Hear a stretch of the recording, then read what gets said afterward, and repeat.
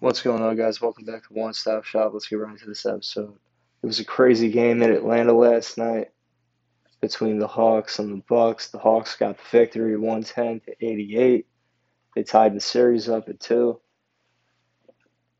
And the next game is tomorrow night in Milwaukee, and Giannis will not be playing after he got a knee injury. He went down clutching the back of his knee, which made everybody think that he tore his ACL. He came down pretty bad on it and was able to walk off under his own power, so that was kind of a good sign. And then he came back onto the court to hype up the team, but then he went back into the locker room. And yeah, thank God he didn't tear his ACL. Like, that's the last thing that anyone needs. So it says his timetable to return is unclear, and he didn't tear any ligaments in his knee, according to ESPN. So the Bucks should probably just put Giannis's brother into the starting lineup. He's pretty much a similar type of player. Like, he's his brother. So in his absence, he should be able to fill his spot. That was just a thought. But Chris Middleton's going to have to step up. He had 16 points last night, 8 rebounds, 5 assists, 2 steals in 36 minutes. Not the best shooting night. He was 0 for 7 from 3. Drew Holiday, 19 points, 9 assists, 5 rebounds. For the Hawks, they didn't have Trae Young last night. Lou Williams provided a pretty good scoring night. He led them in scoring last night, 21 points, 8 assists, 5 rebounds, and a steal. Bogdanovich, 20 points. Kevin Huerter, 15 points. Gallinari, 10 points off the bench. And the Hawks were able to take control of this game pretty much after Giannis got hurt, and they were already up before he got hurt. And they were playing pretty good in front of their home crowd last night. Obviously, they have a pretty energetic fan base in Atlanta, and it always looks lit in there. So I'm sure that they feed off of that energy. So that's pretty much that for that game. Tonight we got the Suns against the Clippers in LA. The Suns are up 3-2. It's not Suns in 5, unfortunately. I was just saying that. So this is game 6.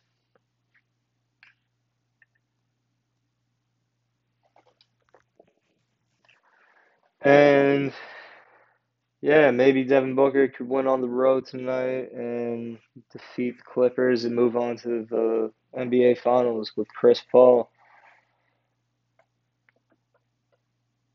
It would be such a cool story for the Phoenix Suns to be able to get the NBA Finals after not being good for such a long time. Obviously, they were good when they had Amari Stoudemire and Steve Nash back in the day, and a long time ago when like Charles Barkley was there.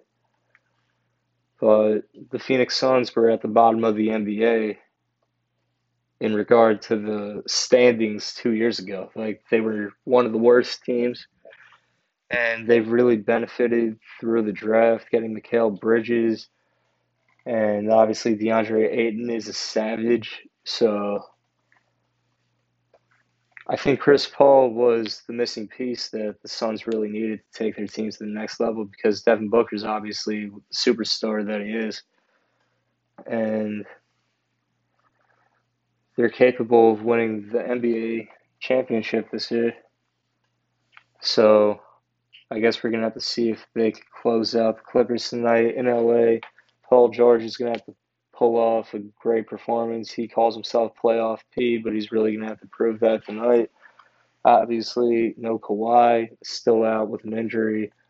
The Clippers really have missed not having Kawhi Leonard in this series.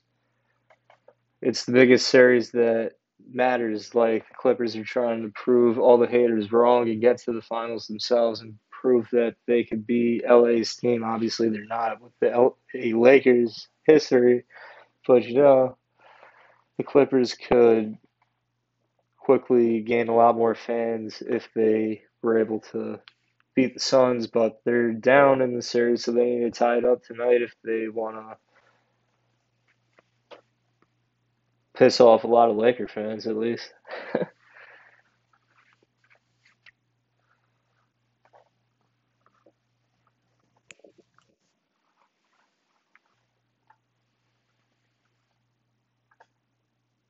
So some UFC news, Sean O'Malley, he's one of my favorite fighters. He's a very entertaining guy. He has podcasts, he does like shit on Twitch and shit. Like he's an entertainer.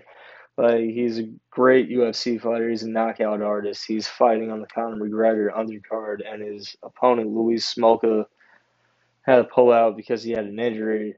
So they needed to find Sean O'Malley a new opponent, and they found this kid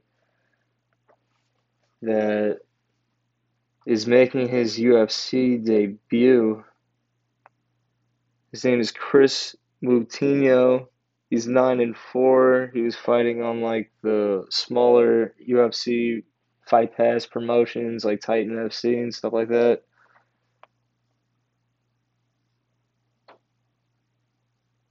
So Cage Fury also. So Sean O'Malley's getting a brand new fighter in front of the UFC audience. Chris Moutinho against Sean O'Malley on the Conor McGregor undercard July 10th. That's going to be the next part of the Sugar Show. So, Sean O'Malley, very entertaining fighter. He's known for knocking guys out cold and then just walking away. So, he is a savage. And obviously, looking forward to the Conor McGregor Dustin Poirier trilogy on that fight card. That's going to be one of the best fights of the year. And it's going to prove who's the better man in that rivalry. Obviously, pulling for Conor. I like Dustin Poirier also. He's a great fighter. He's a good dude. But and he makes good hot sauce. I fucks with his hot sauce. I put that shit on a lot of shit. No cap. But anyway, looking forward to that fight. Hopefully, Conor pulls up with a different type of technique in this third installment of Dustin Poirier versus Conor McGregor. Hopefully, he checks the leg kicks. That was a part of his downfall in the second fight, which led to him getting dropped and then getting stopped and knocked out. So I guess we're gonna have to see who's the aggressor and if Conor tries to take Dustin down or something like that or something crazy, try to submit him or something like that. Like he's well versed in all the aspects of martial arts. Obviously, he has great boxing and he's very technical with how he throws punches and stuff like that. So I'm really looking forward to that. That's July 10th. Then July 17th, they got Islam Makhachev against Thiago Moises in the lightweight division. Islam Makhachev is the second coming of Khabib. They're very close friends and training partners. He's from Dagestan, also in Russia. So those guys are the true savages. They all train together at American Kickboxing Academy in San Jose, California, when they are in America. So Khabib produces a lot of fighters now, and he's definitely going to be like one of the best trainers in MMA, and that's just like such a easy transition for one of the greatest fighters of this generation, especially in MMA.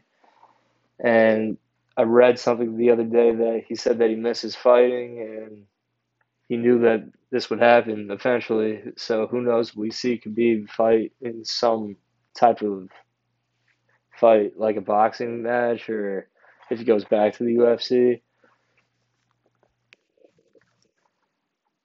I'm sure a lot of people would love to see him fight again. Obviously, put the 29-0 on the line, and yeah.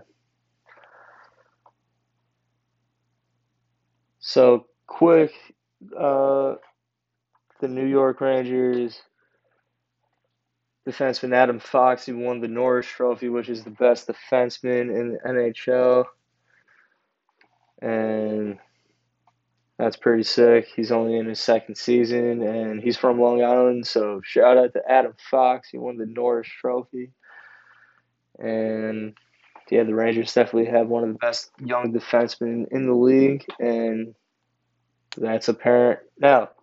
Now, so hopefully the Rangers can put together some moves during the offseason, get some young players on the team, and create a winning culture that they really need. It's been a long time since the Rangers had a good team, since I was like in high school. So that's that.